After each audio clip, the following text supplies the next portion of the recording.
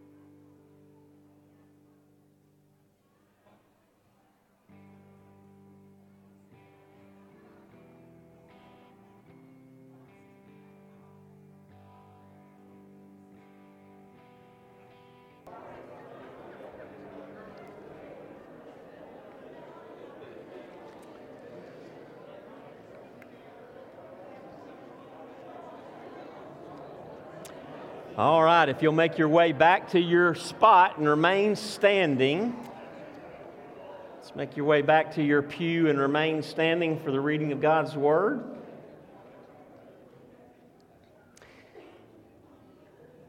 We want to read from Hebrews chapter 10 again.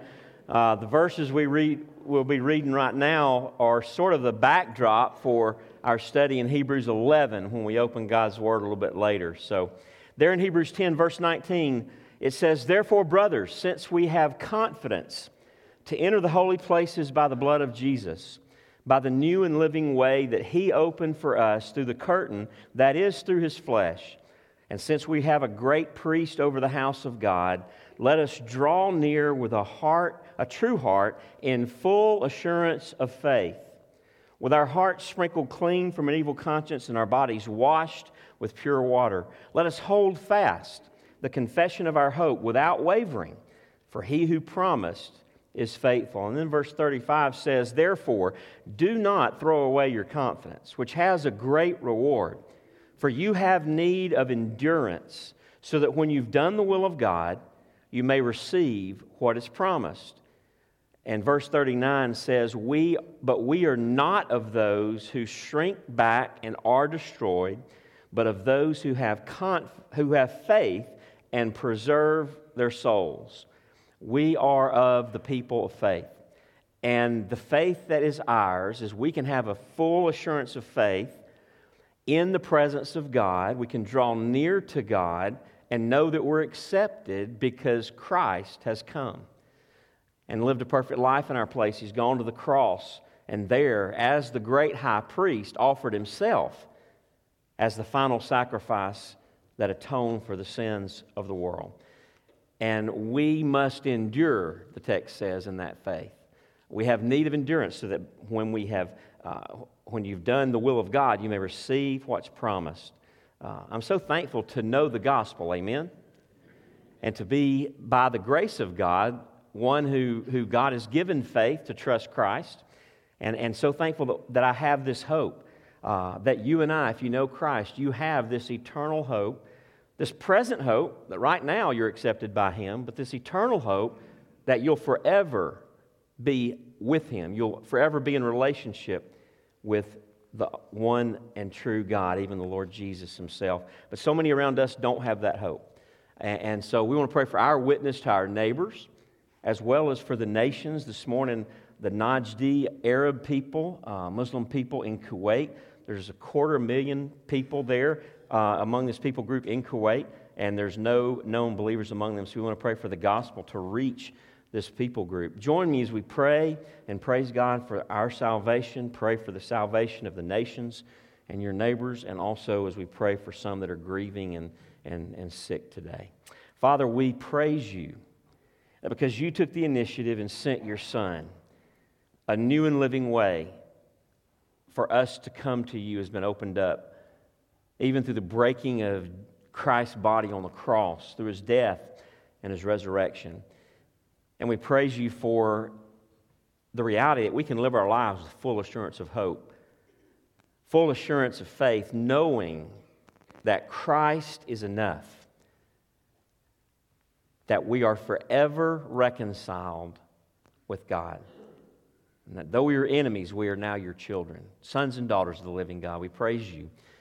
And Father, for our neighbors, for those we know, right up close and in person, in our families, in our neighborhoods, in our workplaces, God, that don't know you, we pray for them. We pray for ourselves, that we be bold witnesses to them. And God, we pray that you would raise up your people to take the gospel to the Najdi Arab people in Kuwait. Open doors for the gospel. Open hearts to the gospel there. Today, Father, we pray for two families that are grieving. We continue to pray for the family of Betty Burnett. Father, we pray for the family of James Hughes. We lift up Hayden Pritchett and Teddy Milton. We pray especially for Tina Johnson today as she is struggling with pneumonia and just needing to get through some things so she can have a heart procedure. We pray, Father, for Billy Duncan and George Wester, for Wilburn DeFore and Denise Key, Steve Eller and Chris Hanley, Carol Kemp and Liz Clark, LeJean Aiken and both Angie and Larry Callahan. Father, we continue to pray just even in recent days for Pat Hamby and Fran Waddell, for Vicki Waters, and thank you that Tricia Patterson's back with us today. We pray for Paul Harrington, and we lift up David MacArthur this morning, and finally, Father, we pray for father of a friend of mine, Jeff Wall. Thank you, Father, that as we run through so many names, they're not just names to you. You know each of these individuals. You see them right now. And we ask, God, that you would work and be the great physician. We pray, Father, for those grieving, that you would make yourself known to them as the God of all comfort in ways that only you can. And so we wait on you. Father, thank you for the privilege of worship today. May Christ be exalted. And this morning, may we find in Him our all in all. May we be greatly encouraged to trust Christ, to persevere, to have endurance in our faith walk with you. May we not grow weary. May we not be distracted. But for the glory of Christ, may we live trusting you and obeying you. We pray in Jesus' name. Amen. Remain standing as we worship in song. We're glad you joined us this morning. Let's sing Because He Lives.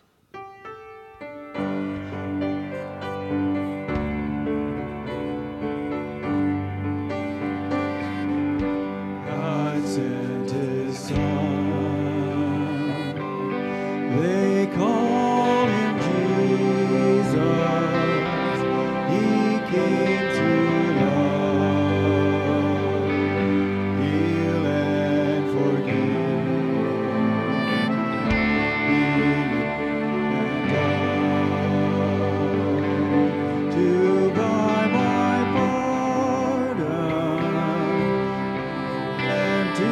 grave is there to prove my Savior lives. Because He lives, I can face tomorrow. Because He lives, all fear is gone. Because I know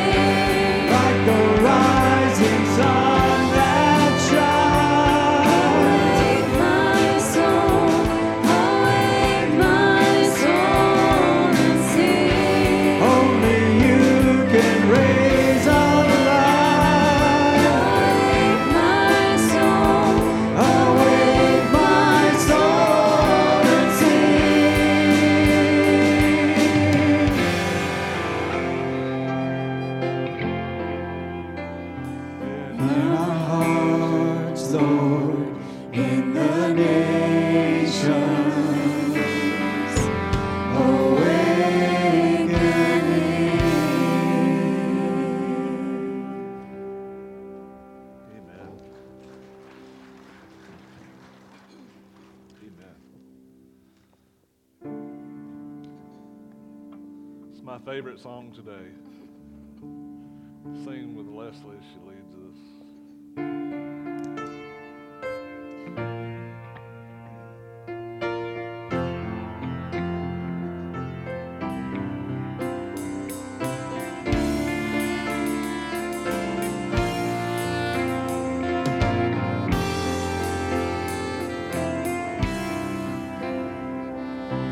Father to the fatherless, defender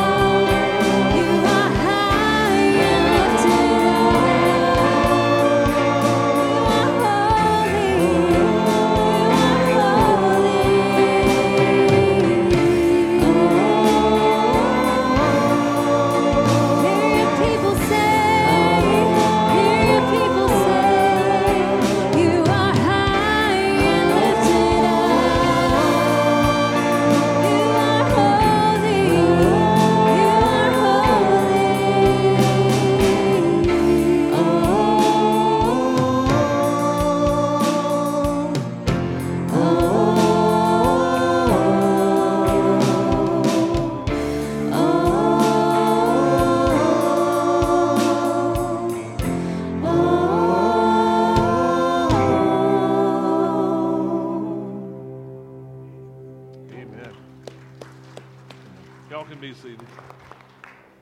And Father, how we praise you that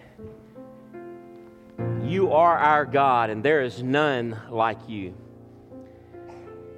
You are our strong God no matter how we feel, no matter what we're facing today, no matter the circumstances of our lives, no matter what it appears to be in this world. You are Almighty God because you are the God of resurrection. Lord, you raised Jesus from the dead. Lord Jesus, you defeated the ultimate enemy in all of our lives, death itself, and the sin that caused death. There is no one greater or higher or bigger or stronger than you. Forgive us when we live weak lives because we lose sight of your greatness. And thank you today for this time of worship that has reminded us of our great King. And now from your word, teach us. And by your Spirit, through your word, transform our lives. Don't just instruct our minds. That's not what you're about, Father. Change our hearts and consequently our living, because that's the worship you're worthy of. And we pray that you would do that all for our good, but above all, your glory's sake. And we ask it in Jesus' name. Amen. Amen. Turn with your Bibles this morning to Hebrews chapter 11. And as we turn there, we will dismiss to Children's Church. Hebrews chapter 11.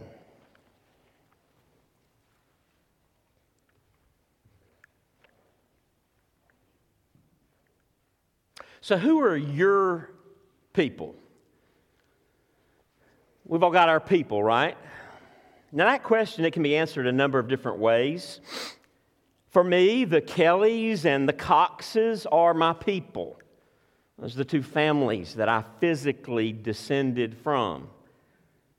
On another level, Betsy and our 6 kids are my people. And on yet another level, we have friends that have proven themselves loyal and true, and we're glad to call them our people, right? Y'all tracking along? We've all got our people. It's good to have your people.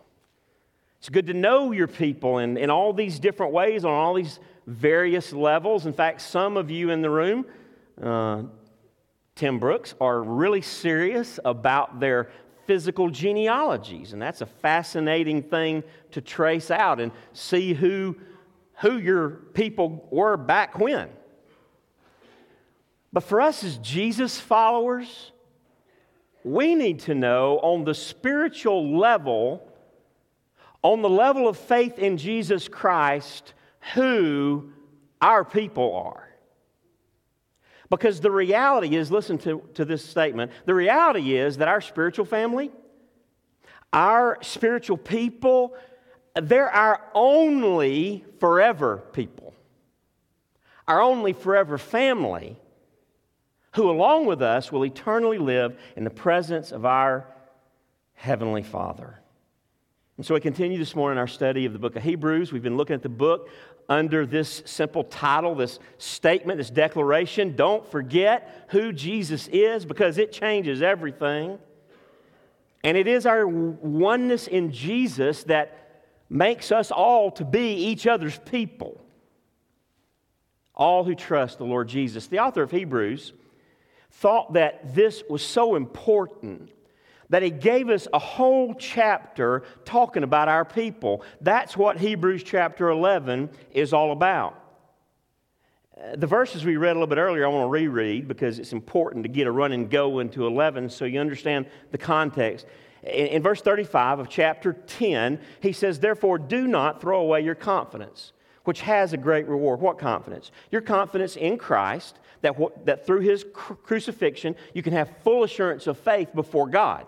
Don't lose that confidence, for it has great reward, for you have need of endurance. In other words, your faith needs to endure. It needs to be a long-haul trust in the Lord Jesus, so that when you have done the will of God, you may receive what is promised. And then in the very last verse of the chapter, verse 39, he says, "But we are not of those who shrink back and are destroyed, but of those who have faith and preserve their souls."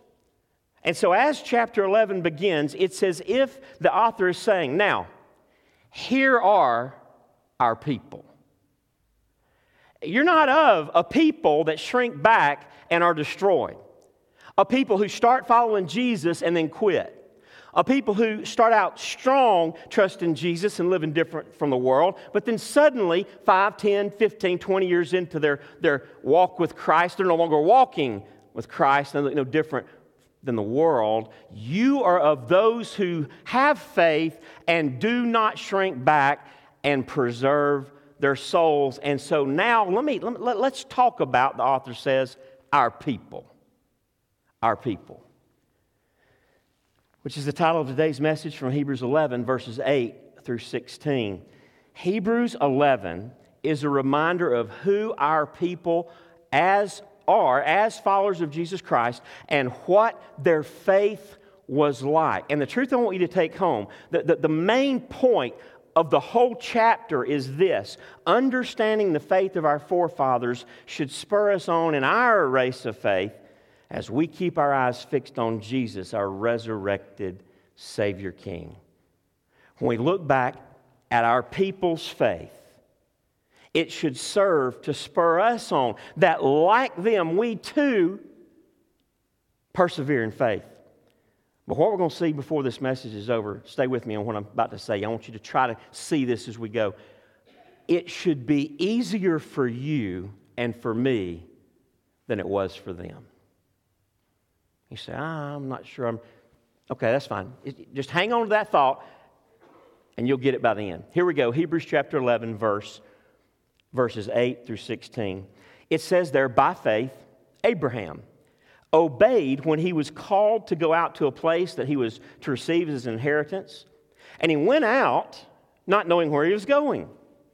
By faith, he went to live in the land of promise, as in a foreign land, living in tents with Isaac and Jacob, heirs with him of the same promise. For he was looking forward to the city that has foundations, whose designer and builder is God. By faith, Sarah herself received power to conceive, even when she was past the age, since she considered him faithful who had promised. Therefore, from one man, and him as good as dead, were born descendants, as many as the stars of heaven, and as many as the innumerable grains of sand by the seashore. These all died in faith, not having received the things promised, but having seen them and greeted them from afar, and having acknowledged that they were strangers and exiles on the earth. For people who speak thus, make it clear that they are seeking a homeland. If they had been thinking of that land from which they had gone out, they would have had opportunity to return. But as it is, they desire a better country, that is, a heavenly one. Therefore, God is not ashamed to be called their God, for He has prepared for them a city. Understanding the faith of our forefathers should spur us on in our race of faith as we keep our eyes fixed on Jesus, our resurrected Savior King. 4 things I want you to see from these verses this morning. Number 1, Abraham's faith was faith that ventured into the unknown and unseen based on the promise of God. Abraham's faith, remember, we need to understand the faith of our forefathers so we can be encouraged to persevere. Abraham's faith was faith that ventured into the unknown and the unseen based on the promise of God. Verse 8, by faith Abraham obeyed when he was called to go out to a place that he was to receive as an inheritance, and he went out not knowing where he was going. God comes to Abraham. You're familiar with it in Genesis 12, verses 1 and 2. And the Lord says to Abraham, go from your country. Go, leave that place from your country and your kindred and your father's house to a land that I will show you. And I will make a great nation of you, and I will bless you and make your name great so that you will be a blessing. Here's the question. Would we obey God in that situation? I mean, just imagine it. Jeb, this is God speaking. I want you to pick up the whole thing. Shut your law practice down. I want you to pick up and just start moving. And I'll show you where. Can you imagine?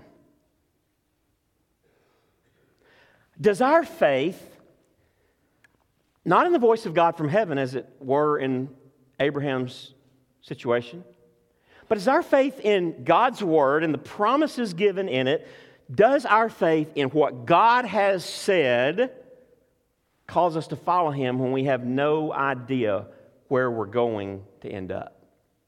Here's the deal. If you take this book seriously, then you'll be moving in directions you're not sure the outcome of. You'll start, it's real simple. Like He says, do certain things, and you change the way you live.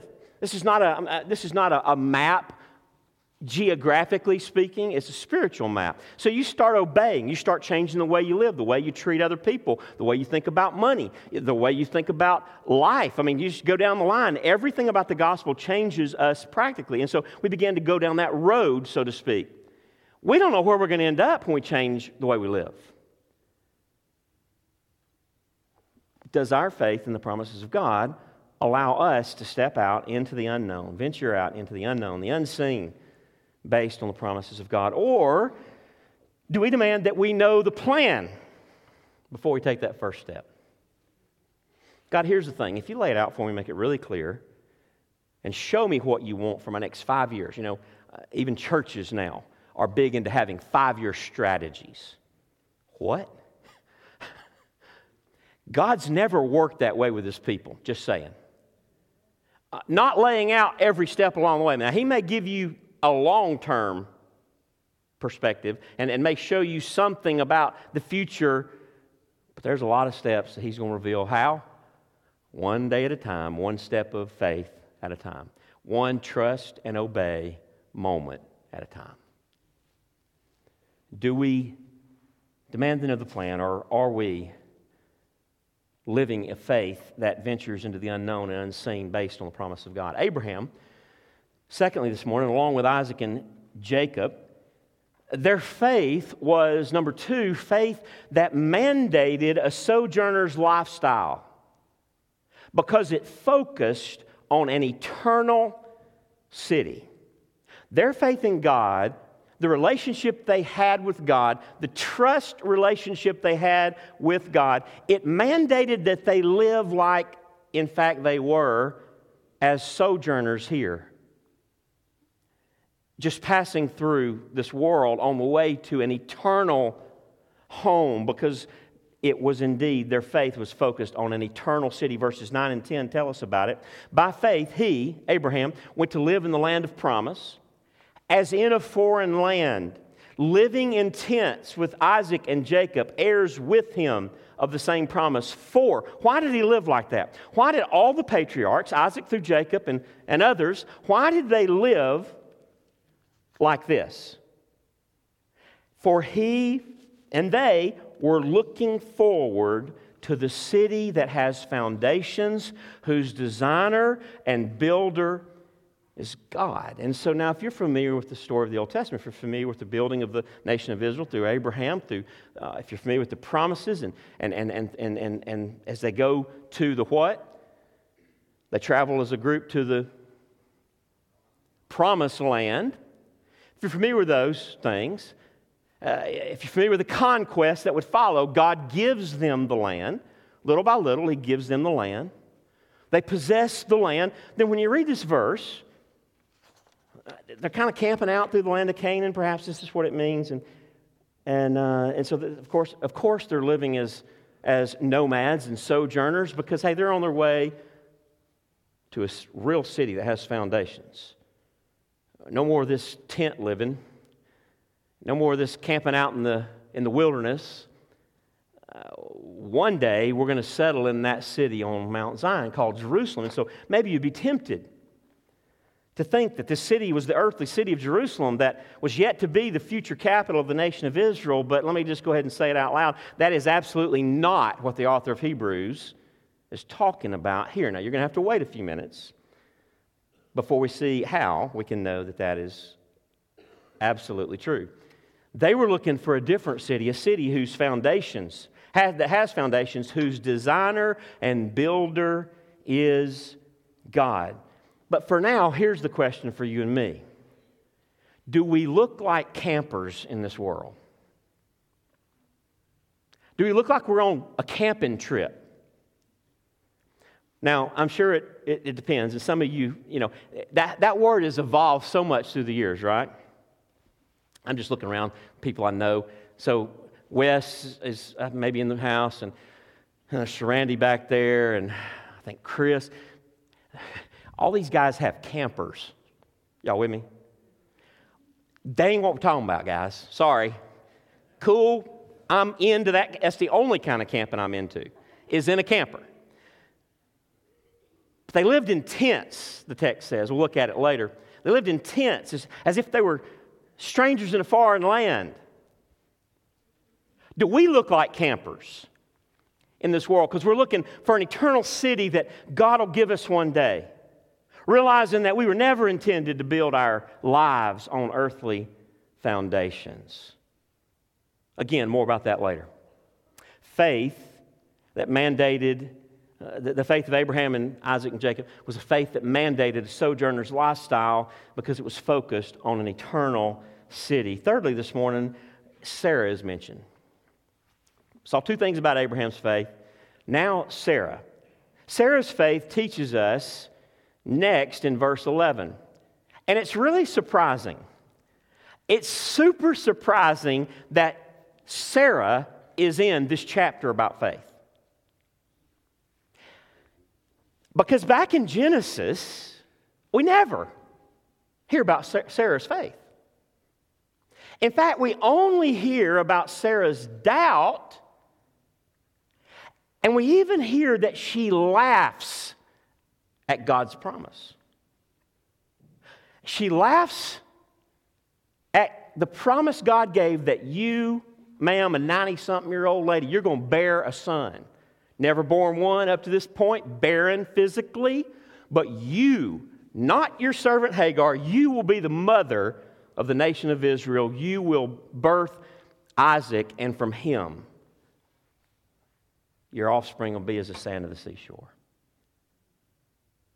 Not only did she laugh in a lack of faith and say something out loud like, "You got to be kidding, God. Me?" Furthermore, when confronted, God tells Abraham that she laughed. And Abraham goes to Sarah and she said, "I didn't laugh." She lied about laughing. There is no faith of Sarah mentioned in the book of Genesis. What I love about Sarah appearing here in Hebrews 11 is that apparently God changed her heart and she believed God's promise after all. Even as Isaac was conceived, somewhere in there she began to believe the promise of God. And I don't know about you, but that sounds a whole lot like my faith. Sounds a whole lot like how my faith goes sometimes. And how God is so patient and tender with me, even as He corrects and disciplines and trains me from a place of unbelief back to a place of faith. Sarah's faith was, thirdly this morning from verse 11, Sarah's faith was faith that was convinced of God's supernatural power to overcome the physically or naturally impossible. Sarah's faith became a faith that was convinced of God's supernatural power to overcome the physically or naturally impossible. Verse 11, by faith Sarah herself received power to conceive even when she was past the age, since she considered him faithful who had promised. Somewhere between laughter and the birth of Isaac, she came to believe God. She trusted God. And by faith, she considered the God who had promised. She quit laughing. She quit laughing and took it seriously. She believed. I laughed, but now I believe. God, I didn't think even you, could do it, but you did it. And she considered, it says, him who considered him faithful who had promised. Do we consider God faithful and able to do what he has said he will do, even when it makes no sense and is physically and naturally impossible?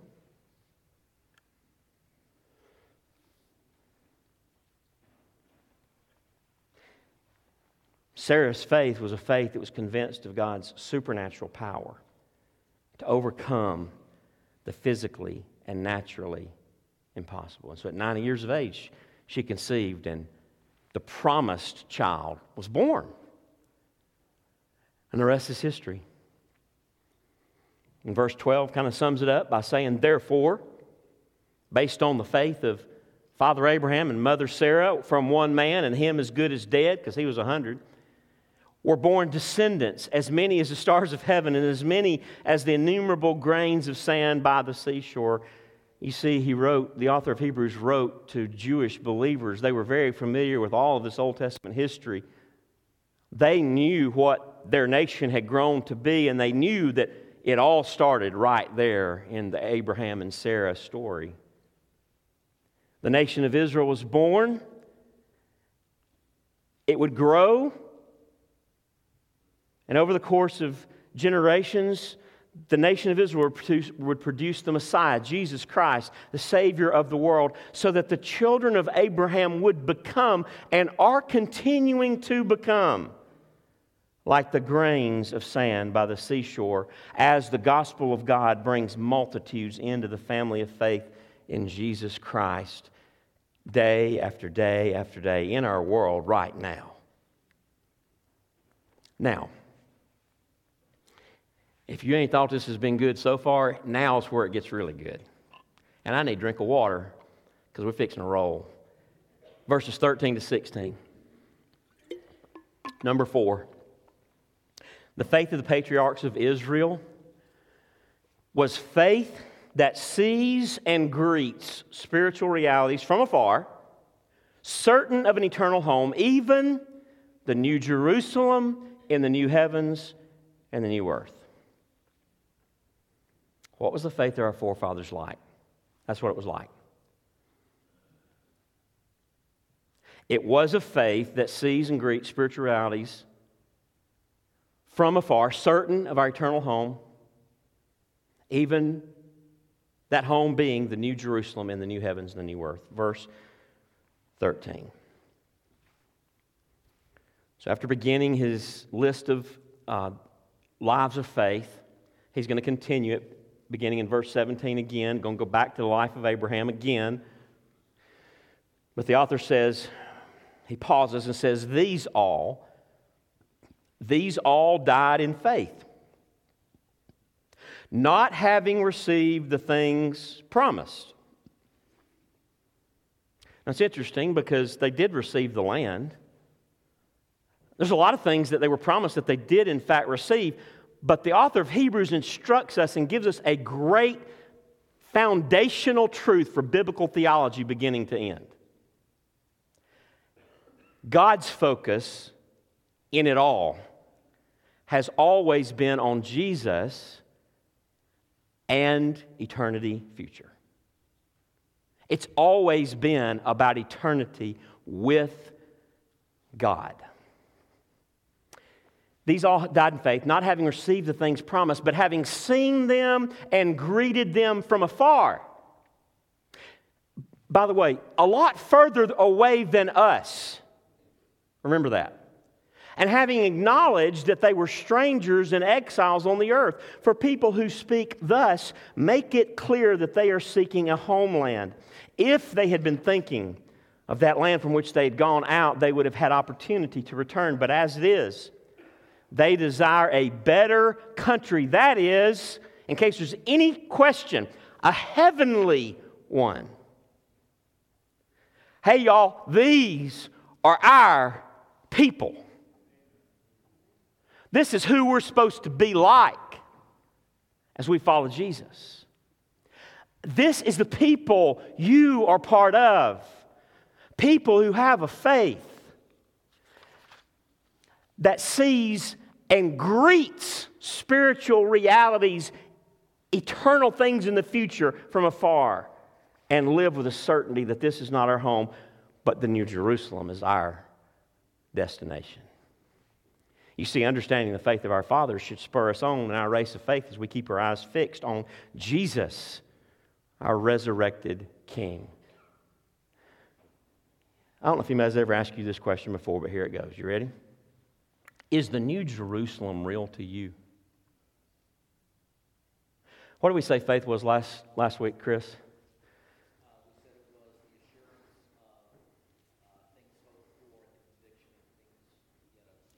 Assurance of things hoped for. I didn't actually mean for him to answer, but what a great and quick Johnny on the spot answer. And evidence of things not seen. That's right. High five from his wife, Alice. Way to go. Is the New Jerusalem real to you? Or is it just something that, everybody's got a different way to think about that. Who knows? Revelation 21, who knows? Is it real to you? Can you see it? Have you seen it from afar? Have you greeted it? Do you ever look out toward eternity and say, that's my home? This ain't it. That's where I'm going. Do you confess to be sojourners here on earth? Just passing through. Living that camp life without the campers.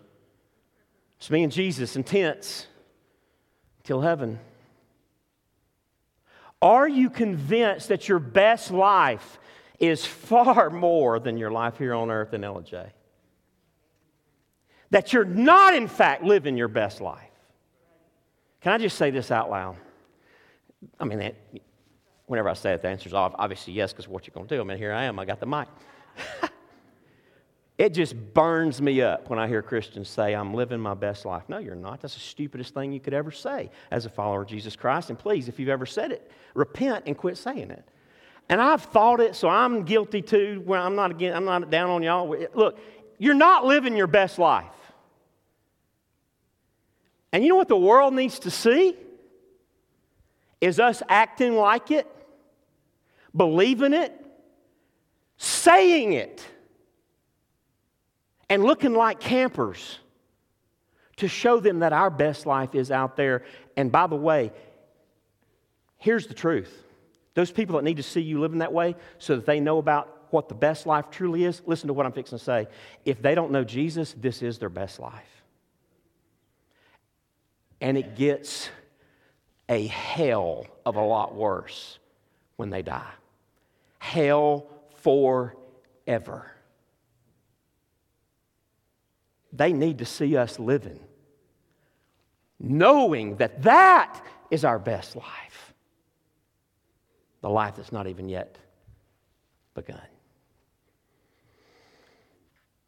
The faith of the patriarchs was a faith that sees and greets spiritual realities from afar, certain of an eternal home, even the New Jerusalem, in the new heavens and the new earth. And here's what I want you to catch. This was true of Old Testament believers, the ones we just read about. Because you do understand, verses 13 to 16 were written about them and how they thought. And what's amazing is those guys, Abraham and Sarah, they did not know the fullness of the gospel of Jesus Christ. This is yes. You tracking along? They did not understand what you understand. They did not understand that Jesus lived a perfect life in our place, that He, as the great high priest in the order of Melchizedek, would offer Himself as the final and only true sacrifice for sin, the Lamb of God who takes away the sin of the world. They did not understand that He would, after 3 days in the grave, rise from the dead in victory and be exalted to the Father's right hand, where He today, forever reigns as resurrected King, Lord of lords, and eternally intercedes for us with the Father. They didn't understand any of that. They understood God would save somehow. Some of them, that's about all they had. And it was enough in the plan of God. But you and I understand all of that. We claim to serve. Listen to what I'm saying. Do we think about the words that come out of our mouths sometimes, that we sing? We serve a resurrected King. You know why I don't get uptight about politics? Because Jesus is King. He's Lord of Lords. He rules and reigns.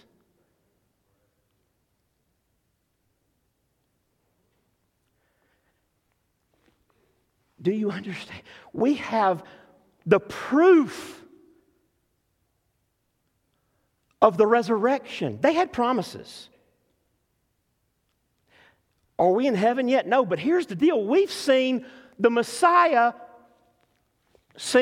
looking back in history now, crucified and risen.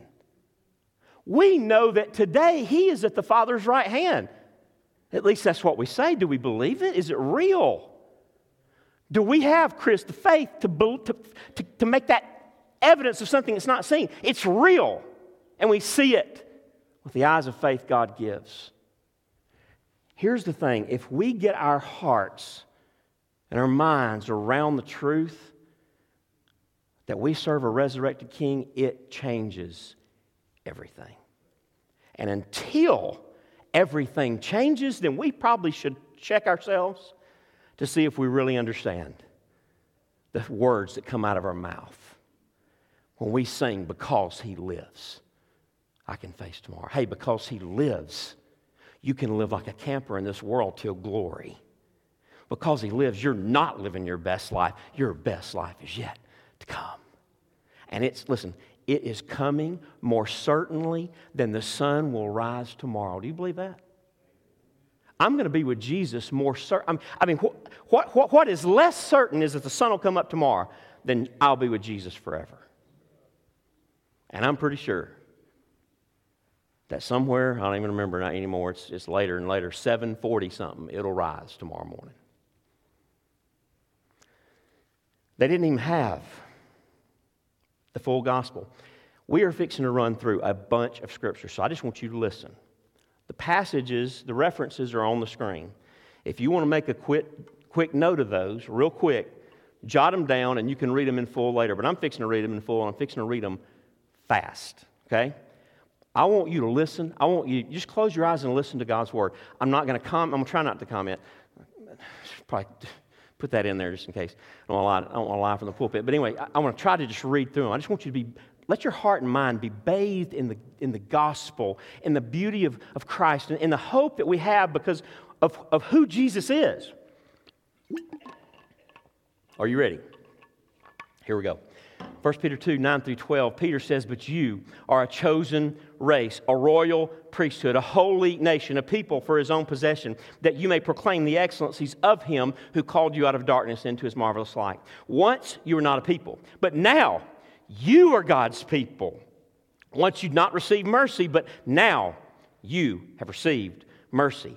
Beloved, I urge you as sojourners and exiles," we've heard that before, "to abstain from the passions of the flesh, which wage war against your soul. Keep your conduct among the Gentiles honorable, so that when they speak against you as evildoers, they may see your good deeds and glorify God on the day of visitation." In other words, live like campers and live like you're not living your best life, so when they see your weirdness, they'll glorify God when Jesus comes. 2 Peter 3, verses 11 through 14 says, "Since all these things are thus to be dissolved, In other words, this whole world, he just said, is going to be burned up on Judgment Day. What sort of people ought you to be in lives of holiness and godliness, waiting for and hastening the coming of the day of God, because of which the heavens will be set on fire and dissolved, and the heavenly bodies will melt as they burn. We invest so much in this world, it's going to burn one day. But according to His promise, the same promise we've been talking about, the same promise those Old Testament saints believed, but according to His promise, we are waiting for what? Where did I get this? The new heavens and a new earth in which righteousness dwells. Therefore, beloved, since you are waiting for these, that is, the new heavens and the new earth in which righteousness dwells, be diligent to be found by Him without spot or blemish and at peace. Be ready for His coming when He comes to take you to the new heavens and the new earth. By the way, that's a real simple eschatology, and I believe it is just that simple. Revelation 21. John says, "Then I saw a new heaven and a new earth." Can you see it? For the first heaven and the first earth had passed away, and the sea was no more. And I saw the holy city, New Jerusalem, coming down out of heaven from God, prepared as a bride adorned for her husband. And I heard a loud voice from the throne saying, "Behold, the dwelling place of God is with man. He will dwell with them, and they will be His people, and God Himself will be with them as their God." That verse is the fulfillment of the promise. That is the point of the entire universe, of all of human history. That's where we're going. He will wipe away every tear from their eyes, and death shall be no more. Neither shall there be mourning, nor crying, nor pain any more, for the former things have passed away. And he who was seated on the throne said, "Behold, I am making all things new." Also he said, "Write this down, for these words are trustworthy and true." And He said to me, "It is done.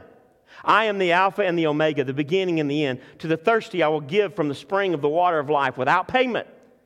The one who conquers will have this heritage, and I will be his God, and he will be my son." Verse 22 of the same chapter says, "I saw no temple in the city, for its temple is the Lord God, the Almighty, and the Lamb. And the city has no need of sun or moon to shine on it, for the glory of God gives it light, and its lamp is the Lamb. By its light will the nations walk, and the kings of the earth will bring their glory into it, and its gates will never be shut by day, and there will be no night there. They will bring into it the glory and the honor of the nations, but nothing unclean will ever enter it, nor anyone who does what is detestable or false, but only those who are written in the Lamb's book of life." Chapter 22, verses 1 and following. "Then the angel showed me the river of the water of life, bright as crystal, flowing from the throne of God and of the Lamb through the middle of the street of the city. Also on either side of the river, the tree of life with its 12 kinds of fruit, yielding its fruit each month. The leaves of the tree were for the healing of the nations. No longer will there be anything accursed, but the throne of God and of the Lamb will be in it, and His servants will worship Him." That's us. "They will see His face, and His name will be on their foreheads, and night will be no more. They will need no light of lamp or sun, for the Lord God will be their light, and they will reign forever and ever." Glory!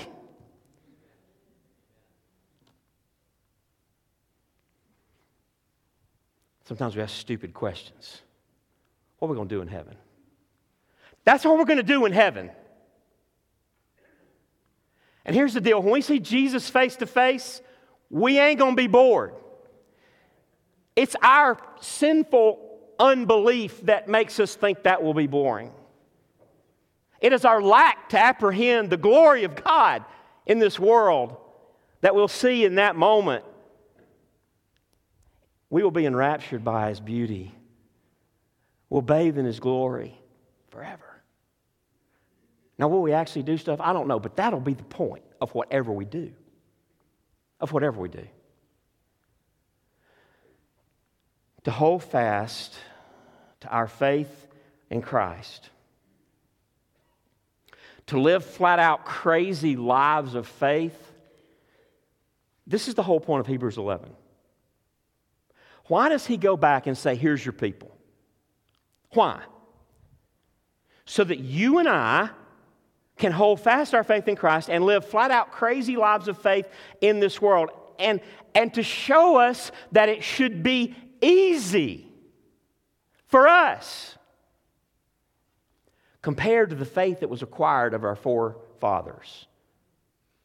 Because unlike them, we have the fullness of God's revelation, the fulfillment of, Scripture says in Corinthians, of all of God's promises in the gospel of Jesus Christ. In fact, in the person of Jesus Christ, Jesus is God's yes to all the promises and the fulfillment thereof.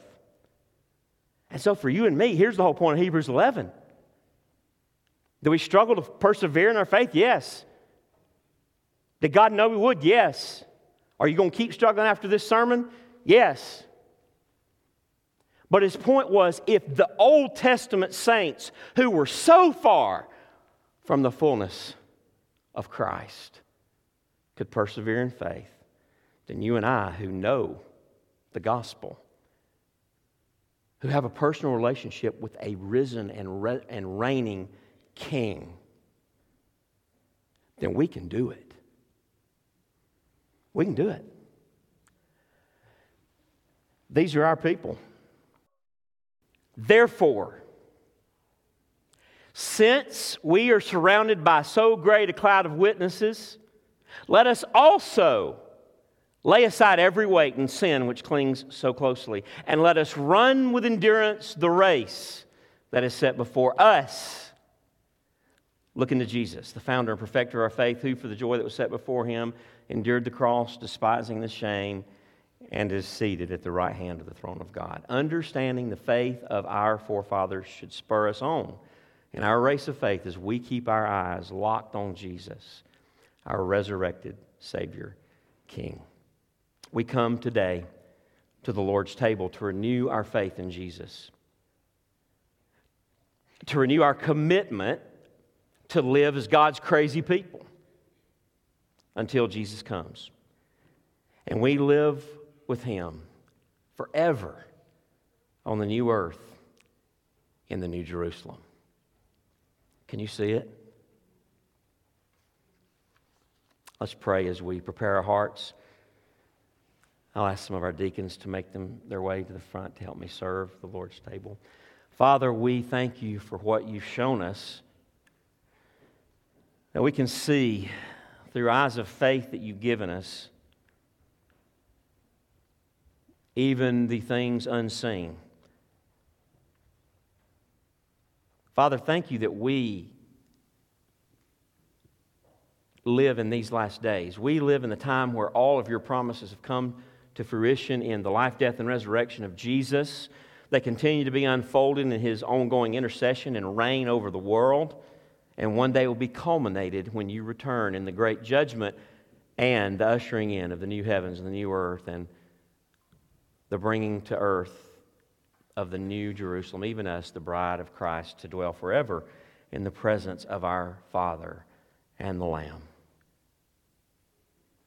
We pray that this time at the table, Lord, would prepare our hearts, would change us, would encourage us, would be a time where we could recommit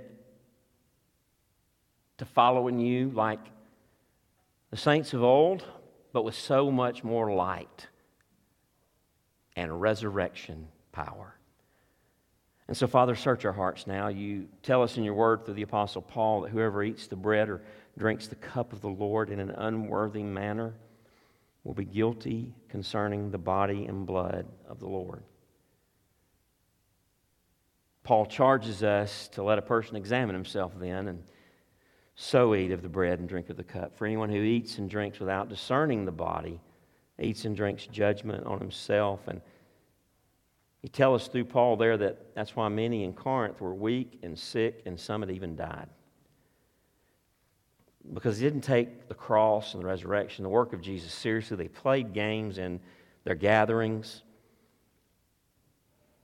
And so, Father, we're not worthy of this meal. That's not what it means. But may we come in a way that shows the value of who Jesus is and what He's done.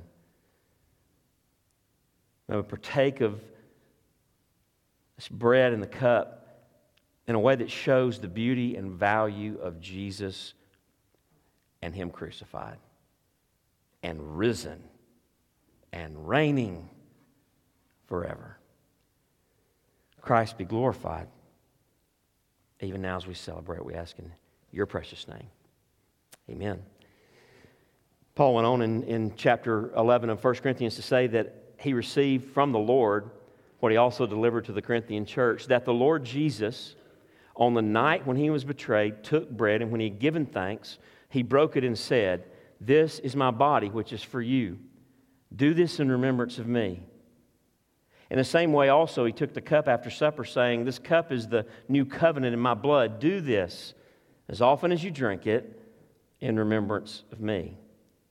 For as often as you eat this bread and drink the cup, you proclaim the Lord's death until He comes." When Jesus died on the cross and His body was broken and His blood was shed, we read it earlier, He opened for us a new and living way to God. The separation of our sin that kept us from the presence of God, that caused God to not be able to have fellowship with us and vice versa, it was removed through the broken body and shed blood of Jesus. And now there is no curtain. We can go straight in through Christ to the presence of the Father, to the throne of our Father. We who are unholy have been declared righteous because of Jesus' sacrifice on the cross. Jesus in another place said that my flesh is true food. My body is true food. My blood is true drink. And He wasn't cannibalistic. What He was saying is for the soul, for eternity, for your spiritual life before God, one must eat and drink of the work of Christ on the cross. We must, by faith, trust that His body broken on that cross, His death in our place, was enough. But He didn't stay dead. That last verse says, as often as you eat this bread and drink the cup, you proclaim the Lord's death until He comes. On the third day, He rose again. He ascended to the Father's right hand, and He is coming back. And when He comes back, He's going to judge the earth, as we've already read today, and He's going to take us all home to live in the New Jerusalem forever. Forever. But until then, with our mouths in communication of the gospel and with this meal, we're to preach to the world the death of Jesus is your only hope. Apart from Christ's crucifixion and resurrection, there is no salvation to be had. And so, if you're here today and you don't know Jesus, this meal is not for you, it's for believers. But what we are saying to you in our eating and drinking is just that. We are calling to you. We're crying out to you. We've been where you are, and we're saying to you on Jesus' behalf, we're saying, be reconciled to God. And there's one mediator between God and man. Only one person can make you right with God. His name is Jesus. And today you can, with your heart, trust Him. You can feast on His finished work on the cross and His resurrection and trust Him. When we eat this bread and drink the cup, that doesn't save us, doesn't keep us saved. There's no magic in the meal. It's a picture of the power of the cross and the resurrection of Jesus. And we're testifying in this physical act that is the only hope for my salvation, and it's the only hope for yours. So we pray you'll come to Him even as we eat and drink. Church, I invite you to come to the table. If you're visiting with us for the first time today, everybody laughs at me, but I'm really trying to save your Sunday clothes. There's 2 layers to the lids of these little COVID cups. Get the clear one first to get the bread. Do not go deep or you'll get grape juice in your lap. So go one layer at a time. If you have a gluten intolerance, and then we have gluten-free bread right here. And so everybody stand up. The way we do it, we just kind of come forward. You serve yourself, even as the worship team leads us in song.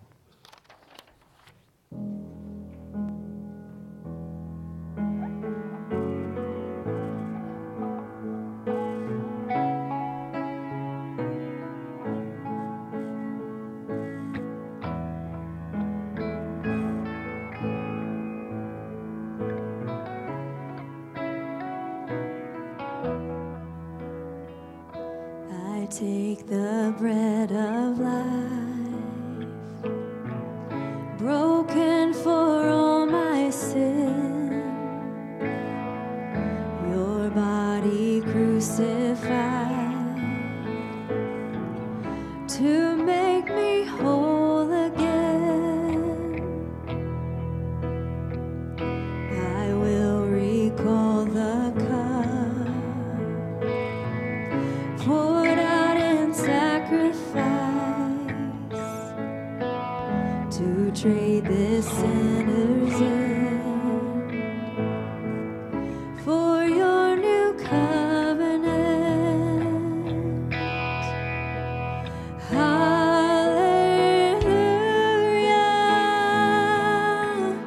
I'll live my life in remembrance.